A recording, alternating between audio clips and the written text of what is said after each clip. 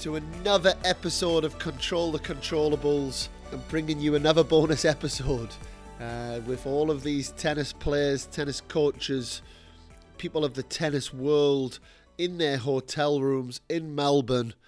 It was just such a great chance to catch up with everybody. And today we're bringing you two people and they're ready to tell the story of getting back together. I actually didn't think I'd play with Ken again. I thought by the time I had finished with Jamie, I thought Ken may have stopped.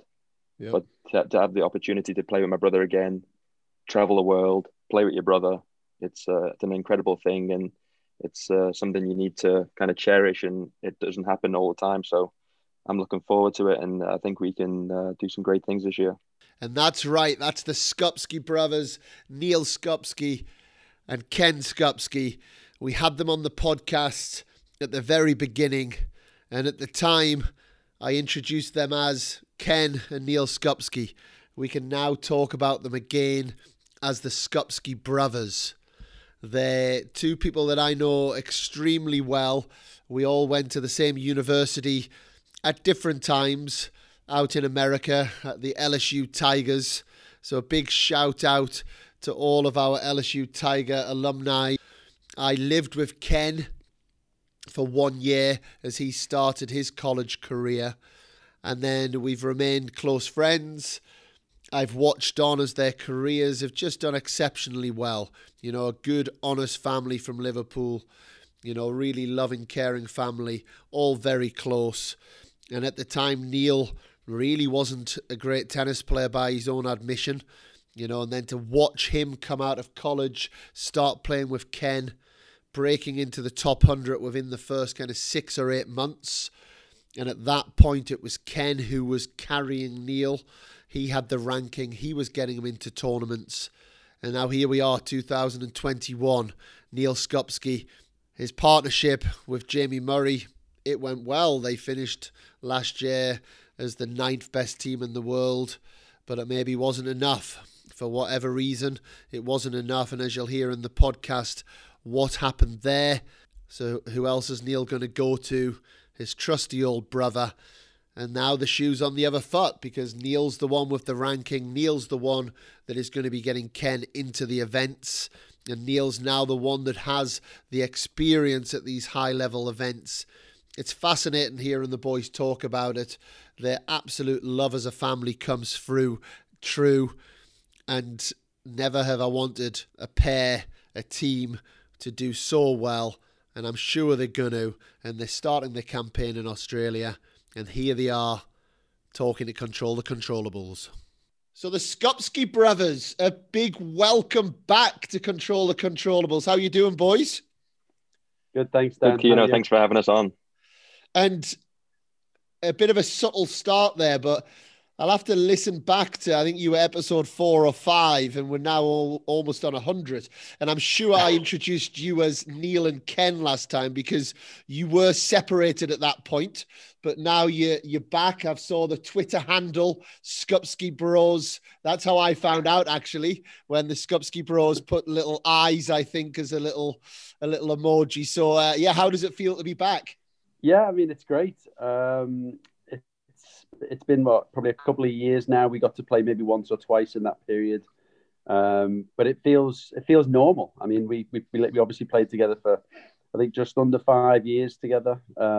It's not the same playing with anybody else other than your brother, considering how long we were together. It felt a bit weird still playing after playing with Neal, but it's nice to be back. We've got a lot of work to do on the practice courts in the next couple of weeks to prepare for the first event together. But I'm excited. It's another new challenge. It's almost like we're a different team in the sense that Neal has overtaken me. He's older, wiser. He's got more understanding of the game, and it's less of a mentoring type role. It's more of we're playing as a partnership, and I even actually need to pick my level up to sort of match where Neal is. And that, before I want to get into the Australia stuff in a minute, Neal, but that would be me. You know, you started with Ken as a boy. you went through that journey. And I guess even if I go back to the LSU days and, to the listeners, the three of us are all LSU Tigers. We all went to the same university and have that connection. And then you've gone off and you've flown on your own and, made semi-finals of Grand Slams and, put in obviously unbelievable performances, got you ranking up. Does it feel different for you this time? Yeah, I would say so. Like you said, coming out to LSU, I started playing with Ken. He came down to me. He was in the top 100. He came down to my level. He played a couple of futures, got me up to the challenger level. And then I got to top 100 within a year. So then, like you said, Ken was kind of the mentor. He was the coach of the team, Yep. probably for the 4 or 5 years that we played together. And I was always listening to Ken. I never really thought I was the leader of the team. But since I played with Jamie for a year and a half, I've learned a lot of things from him. Taken a lot of things, and I've come back into this partnership as I'm trying to lead this team now. Try and give Ken as many points as possible from what I've learned in the other partnership. And I think it started really well. I think I'm being a lot more vocal, communication's a lot better. I think we're being a lot more professional, and I think that's only going to help us in the long run for this partnership. And I have to ask, at the risk of your older brother giving me a bit of a look here, but going from playing with a multiple Grand Slam champion, genuinely, watching from afar, I've looked at you as a Grand Slam champion and I've messaged you about that a couple of times, to the perception of someone who's on the downside of his career, getting closer to 40. Why have you, is that not a backward move that you've made? I mean, people would say that, but I mean, I had a few offers to play with other guys higher ranked rather than play with Ken. And I thought for me, Ken's ranking is a lot lower than his actual playing ability. Because I know Ken doesn't play as many weeks as he would like, but I have the utmost confidence in Ken's ability. I know how he can play. I'd rather play with Ken rather than playing with someone in like the 30s or the 40s ranking, because I trust Ken a lot more. I can be a lot more open with him, and we've grown up together. We know how each other's game very well inside and out. So I'm looking forward to the partnership. I have not regrets, but I would say I'm not hesitant on this partnership. I have full confidence in it. If it doesn't work out, then we'll come to agreement where we'll both go a different way. But I can't see that happening. I can only see that when Ken retires, and I'm looking forward to it. I'm excited, and I think we can do really well. Awesome. I have no doubts, boys. But I guess those questions have to be asked, and the same with you, Ken. I guess, from the outside, it looked as if you could be almost coming to retirement, going down that road. And I guess if this wasn't your brother, you're probably not going to get that opportunity to play with someone as high at the stage of your career in. So how does that feel? Do you feel pressure because of that, or do you feel like you've got a new lease of life? I think it's got to be a bit of both, really. It's a fear in the sense that I don't want to let anybody down, especially for the fact that Neal's worked so hard to get his ranking up. But we all know from the way the sport works is you can only focus on what's coming next week. All the things that have happened in the last 12 months, it's irrelevant. You've got to focus on your next match. How are you going to prepare for that? And when I was playing it last year, I actually thought I was doing okay. I actually thought I was a bit disappointed in some of the results that I'd had, because I actually thought I was playing pretty well, considering obviously all the issues that we had with lockdown and stuff like that. So we're in a very unusual time in the sense that we could be playing, first match against guys who potentially have had 2 weeks in a hotel room. So we could start well, or we could play against, guys who have had 2 good weeks and they play well, and we could lose. But we've got to focus on how we're going to make this partnership work for the future. And I still feel like physically I'm in good enough position where I can compete against the best players. I've now got a great partner next to me who's going to sort of steer the ship more, and I don't feel like my level is not capable of producing great tennis still. I definitely feel it's still there for me to play well and do things that I haven't achieved already. And obviously playing with Neal, who's achieved that already, there's no fear in us going far in slams. Absolutely. And to move to, I suppose, the split up, I guess doubles is filled with kind of divorces and new marriages all the time. And I guess from the outside, and I had an inkling, if I'm honest, watching you, Neal. I watched quite a bit of you and Jamie, and I watched the match against Kubot and Mello, and I don't know, trying to think where that was. And if I'm honest, I was we played the Vienna final, and then the week after we played them in the Paris Masters second round, I think. Yes, and I believe if you'd won that match, you were going to make the final 8, or it was getting close enough. And if I'm honest, I was screaming at the television because I was like, come on. But like, and it felt watching you and Jamie play together. You were the youth and you were the power, but obviously he was the natural leader because of his position in doubles. And I wasn't seeing enough from him, if I was honest. And I didn't really see this partnership that was exploding. And I was watching it with Sean, who, you guys know really well. And I was like, come on, boys, I need some more energy. So it didn't come as a massive shock to me when I heard the split. Was it a shock to you? Was it, how do those things come about? So basically towards the end of the year, we were going for the last 8 to play in London. And we had opportunities. If we had won a match here and there, then we'd have qualified. So we made the final of Vienna, lost to Cuba Mello. If we'd won that match, we probably would have qualified. And then we played them again the week after in Paris Masters in the second round. And we lost again in a super tiebreak. For me, I just thought that the super tiebreak that we lost, it was a pretty poor. Yep. There was no fight in it. There was something was missing, and you could just tell how happy Kubot Mello were to win that match, and they obviously went on to make the finals. We went on after that to play Sofia, so we were fighting for the last 8 with Meltzer, Roger Vaslin, and we had to basically win the tournament, and they had to lose in the semi-final. And they made the final, we made the final, so they had qualified. They pulled out of the final. So actually, me and Jamie won our first title together. So we ended up going to London as the first reserve. And then once I got there, basically all hell had broke loose with the partnerships. I found out that Bruno and Mate had split up after having an unbelievable year. Mate was playing at Mektic, and then basically this domino effect carried on. Everyone was splitting, trying to get better partners.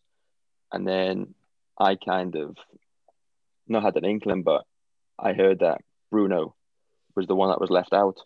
And then that's when I kind of thought, okay, here we go. This could be a little chance for Jamie to get out of the partnership and maybe go back with Bruno. And then that very next day, basically Jamie communicated in a way that that he was going to play with Bruno, and that was the end of the partnership, really. I won't go into any more details with how it all happened, but it was I wasn't that surprised, but it's opened up a door for me to play with Ken again, and I couldn't be any more excited for the partnership, because I actually didn't think I'd play with Ken again, because I thought by the time I had finished with Jamie, I thought Ken may have stopped. But to have the opportunity to play with my brother again, travel the world, play with your brother, it's an incredible thing, and it's something you need to kind of cherish, and it doesn't happen all the time. So I'm looking forward to it, and I think we can do some great things this year. You've just given me goosebumps, man, talking about getting back with your brother, and it's true, and that's the one thing. And I've watched a lot, and not that you need to ever listen to me, Neal, but I've watched a lot. You are absolutely, without question, one of the best doubles players in the world, and there's zero doubt in my mind about that. When I've watched it, I feel you need a partner. that you trust, you feel comfortable with. That's no disrespect to Jamie. He's a world-class doubles player, but I don't believe his strength is taking someone under his wing and making them feel good, making them feel comfortable. And you've got the very man to do it here in Ken. And I'm so excited to watch it. I know so many people are, to see what you boys can achieve. One more question just on the domino effect, because I think it's a really fascinating subject. Not that for you to get involved in other people's business, but for the listeners, Bruno Suarez and Mate Pavic finished the world number one, and I believe they also won the O2. Did they win the end of year finals or not? No. It was Mektik Kulahov. That's right. So Mektik, that's right. So, but Mektik was also, that was his last event before he's switching. So why are these people splitting? Is it what happens? Is success not enough? Yeah, I mean, I think it depends. I mean, if a lot of the time it's dependent on if you get along with each other, because you're basically living with each other 24/7. You have to get along with the guy. It's like a relationship.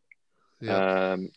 Obviously they did well. I mean, I know in the past there's a lot of doubles guys that basically didn't get along. I think maybe Zimonjic and Daniel Nesta, they were number one in the world. They were winning Grand Slams every week. I mean, but I don't think they got along, but they stuck to it because it was a business, and they were making millions from it. But then on the flip side of it, obviously Bruno and Mate obviously they've thought we're doing well together, but I'm not enjoying it. They've wanted something new. Obviously, Mate is gone with Mektik, who's also Croatian. Maybe they're thinking maybe towards the Olympics this year, trying to play some before competing in that event. So you've got to get along with the person that you're playing with. I think you got to enjoy it because it can be miserable. And being back with Ken, it's great. We know each other inside and out. We like the same things. We drink massive amounts of coffee. Ken supports Liverpool. I support Liverpool. So yeah, we have the same things, and I'm going to enjoy, and it's basically less stressful. When you're traveling and playing tournaments, you can be a lot more freer and enjoy it more. As you're talking about it, Man United 1-1. They haven't gone 2-1 up, don't worry, but they're 1-1 against Fulham. Oh, good. But and what about you, Ken? I guess have you probably got a different opinion or a different lens of Neal's game now? Because I would imagine I know we've messaged quite a bit when he's played in big matches, and you've seen him from a different place rather than being by the side of him on the court, to have almost that outsider view. Do you think that'll help now as you come back together? Yeah, I mean, as I said, obviously when we first started together as the mentor, I'd always looked at Neal and thought there's definitely areas that he could improve on, and I knew he was capable of doing it. It was just trying to get his discipline and his understanding of the subtlety of doubles at the top level. Is a lot of guys don't necessarily do too many amazing things. They're just super. I mean, they're in the world at being super solid, doing what's best for them, and their style sort of will get them over the line. Rather than trying to play Hollywood shots. And Neal was renowned as a young kid as being able to have that talent to go for broke on things and pull it off. But you also can't take that away from players. And sometimes I feel like I need to use Neal's strengths as for a partnership for all of us to sort of try to come together as a team, but also use Neal in the moments where I think he can step up to the occasion, be big and bold, and play the type of tennis that he wants to play within the realms of what Louis has sort of advised us on how to play, and Anthony, who we work with at home, and just come together as a team to maximize both of our strengths. And I think watching Neal on the outside, it was clear that I wasn't necessarily always happy that Neal was playing to a system that he wasn't comfortable playing with. Even though he could do it, I would like to see him express himself a little bit more and use Neal's returns, let's say, to his advantage, because I think he's definitely improved over the years with that. And there are subtle things in the game that we obviously need to work on together just to sort of refresh things. But that's what these 2 weeks before the Australian Open swing will start, and hopefully we can get off to a good start. And I've noticed that in this conversation, obviously Neal has been given a better bedroom with better Wi-Fi. Is that how they're working in Australia right now? The higher your ranking, the better your Wi-Fi. Yeah, I mean, Neal's got the it's very Sam. It's very tough watching the old football on the Wi-Fi. It keeps cutting out. Waking up at like 3 a.m. to watch Liverpool versus Man United wasn't the best of ideas this week. But it's, I mean, like you said, Australia, we're in here for 2 weeks in the quarantine. Things very strict. I think it's the Victorian government that are kind of running the show here rather than Tennis Australia. But we're trying to embrace it. We get 5 hours a day outside. We get 2 hours on the court. We get an hour and a half in the gym, and then we get to do an hour of nutrition. But then we're back to the room straight away, and basically waiting for our next schedule for the next day to come out, and then do the same thing every day, really. And how have you, from your side, Ken, have you managed to keep up with it's become a big global story, you know, that there's all of these prima donna tennis players have gone to Australia. They're complaining, I said tongue in cheek there about the Wi-Fi, but they're complaining about the Wi-Fi. One of the girls has got mice in a room, you know, there's like this whole thing. And then you've obviously got people that are then jumping in and saying, who do they think they are? They're making all this money. How's that affect you as a player when you're hearing all of that? Yeah, I mean, it was the initial shock, really. I mean, a lot of players aren't used to the idea of being cooked up inside for 14 days. And the idea got worse in the sense that every sort of hour or two, you know, it was an interesting sort of time to sort of follow it on Twitter, follow it on emails and sort of WhatsApp groups of the next thing was sort of going wrong. And it was almost spiraling out of control on day 1 and 2 because everybody sort of didn't know how to sort of deal with the idea of being in the room for 14 days. And it was a shame, obviously, because a lot of the things that were happening with regards to people testing positive, it was actually none of the players. It was staff members or it was flight attendants. So it was a little bit of a shame for the players who have done their job to sort of stay negative and then get on the flight, come over here, get into their rooms, and then find out that they're going to have to stay there for 14 days because of a situation that I don't think they were all completely aware of, in the sense that if it was a close contact on a flight, that they had to sort of be considered a threat. And I think Australia have done a fantastic job with the number of cases that they've had. I think they've had less than 1,000 deaths over the course of the pandemic, which is incredible. And you have to respect them for that. And they do it with a very strict protocol, and we all have to abide by it. And when you come to a tennis tournament, a lot of the players, I think, assume that they can just get what they need to sort of get their preparation right. But this is not a normal tournament. We're not in normal circumstance. And the Australian Open are doing an unbelievable job to make this whole project work. But as Neal said, at the moment, the government are in total control of what's going on in this room and in this hotel and on the other hotels where a couple of other, you know, hotels are sort of used as quarantine locations. And it's so far it has been a little bit of an interesting start, but I think now everything's settled down. Everybody's got themselves into a bit more of a routine and sort of accepted some players are going to have to be there for 14 days in their room, and other players are luckily enough to get out and practice.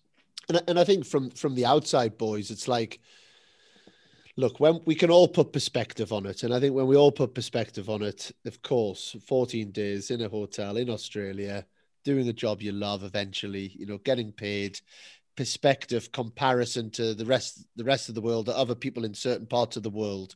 But I think that doesn't mean that we can't have sympathy, especially for those who have been on one of those flights that now they're going to be stuck. They're going to be underprepared. You know, let's be honest, they're not, especially the singles guys. The singles guys aren't going to be physically fit to be playing 5 sets to where they were after putting in such a tough pre-season.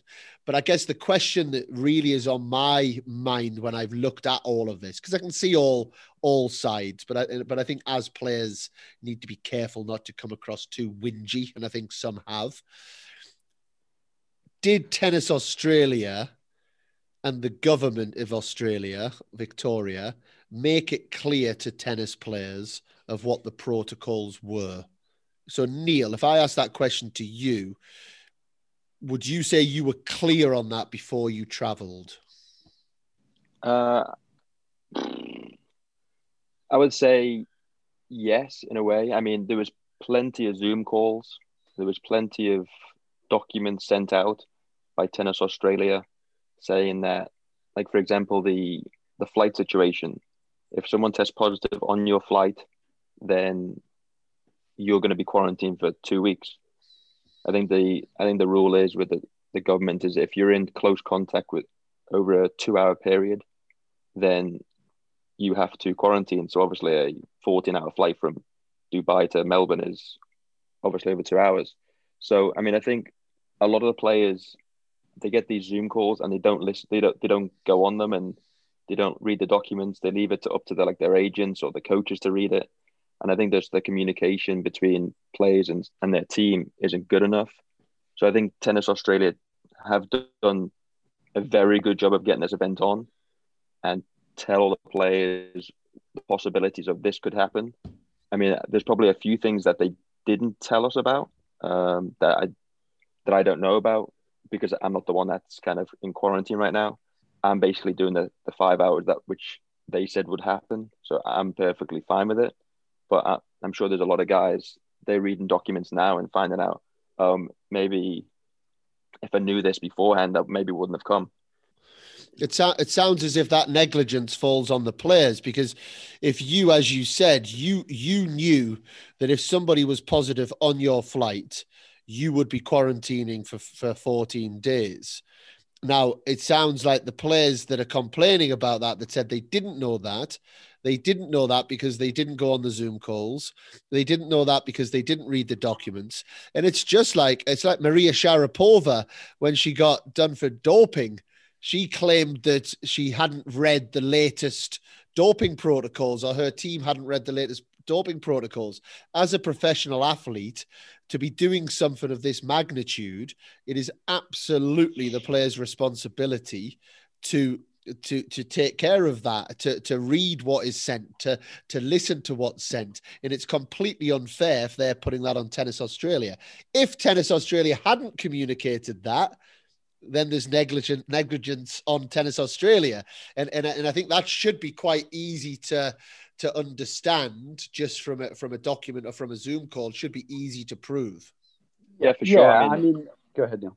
I think the initial stress for players, I think, was the idea that the top guys are actually over in Adelaide and that there was always preferential treatment for 2 or 3 of the top players, which I think really annoyed a lot of players in the sense that they didn't understand the whole logistical nightmare that I think Australia were going through when they had to use another venue in a different city.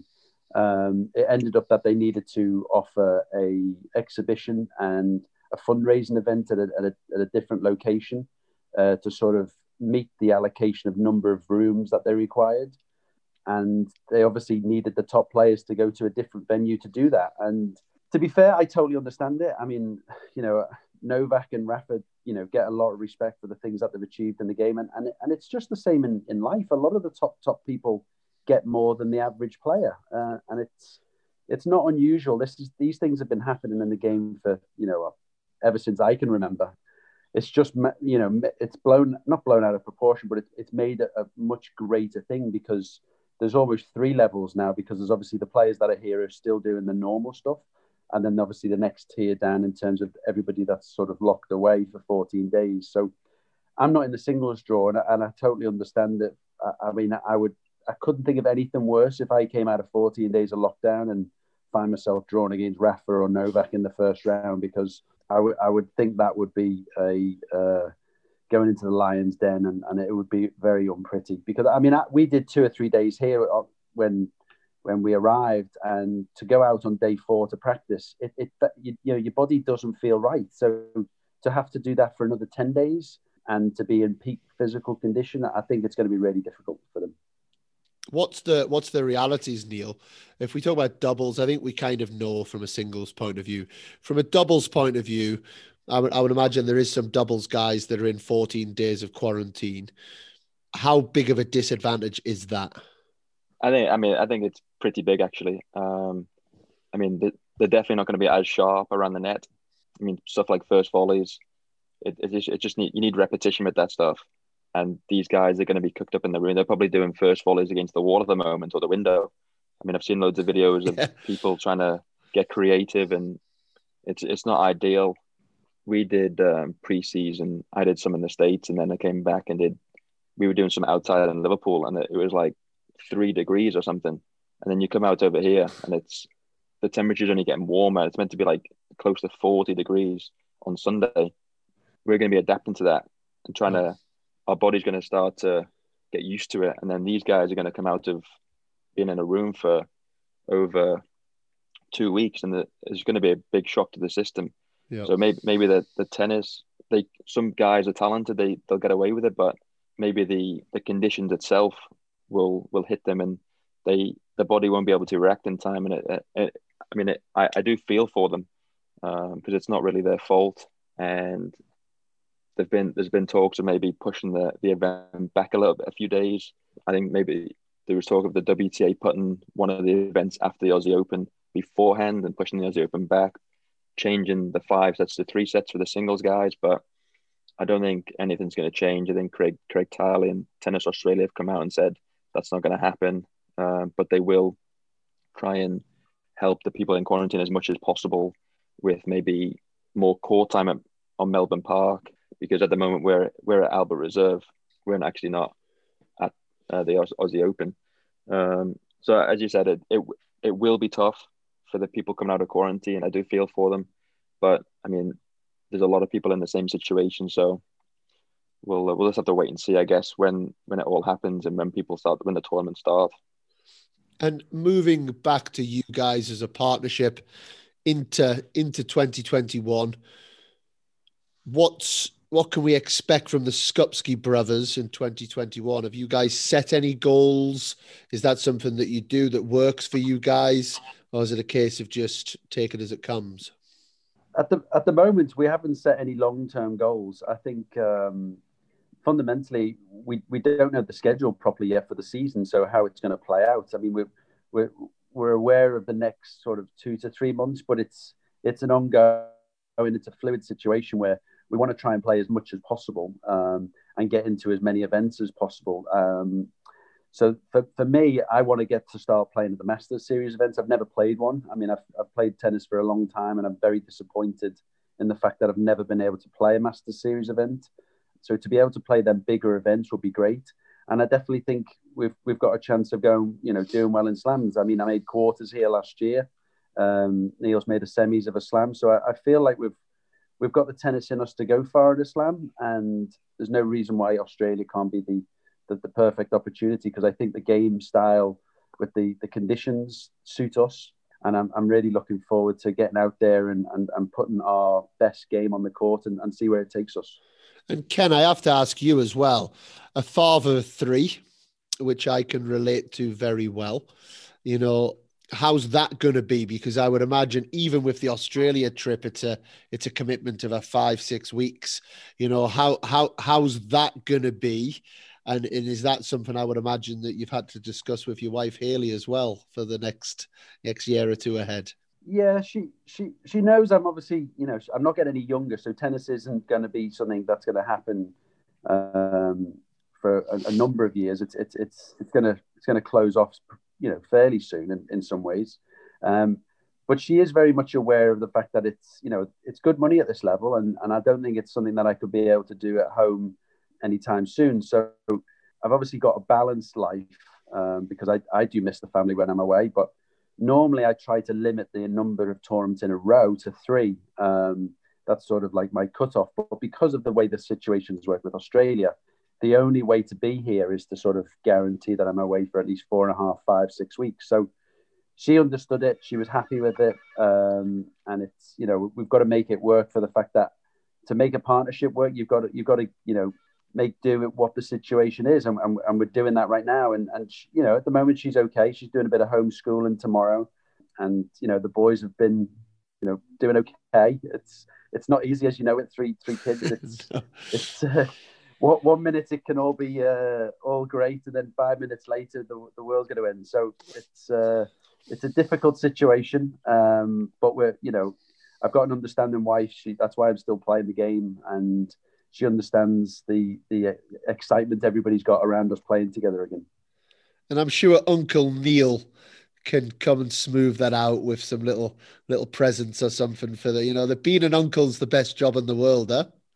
Yeah, I mean it's amazing. I mean, Ken's got 3 little ones, and I do enjoy looking after them when I'm back and seeing them. But it's always nice to give them back to Ken at the end of the day once they're all riled up and full of sweets and candy. But yeah, it is tough over here.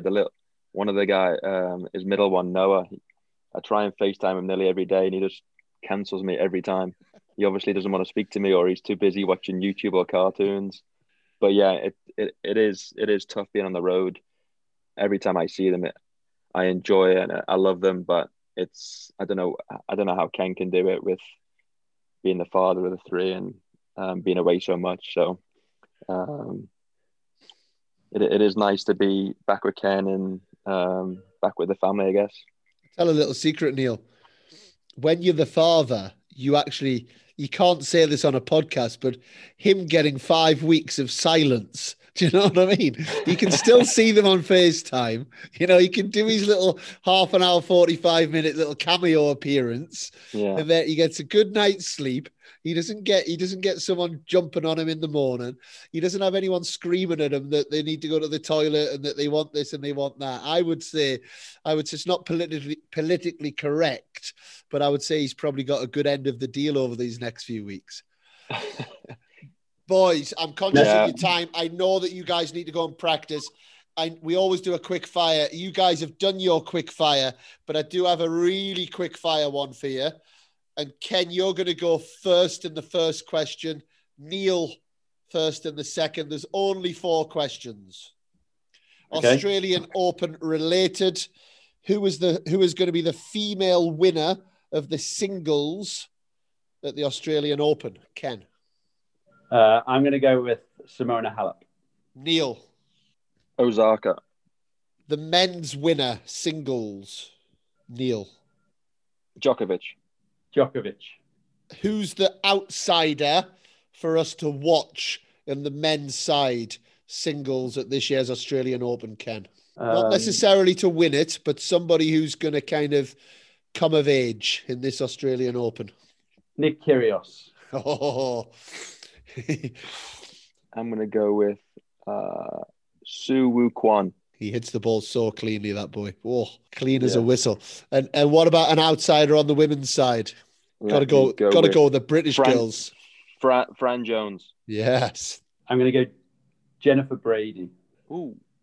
Very good, boys. And what about who's going to win the men's doubles? Skupski Brothers. There we go, boys. Honestly, lads, great to catch up.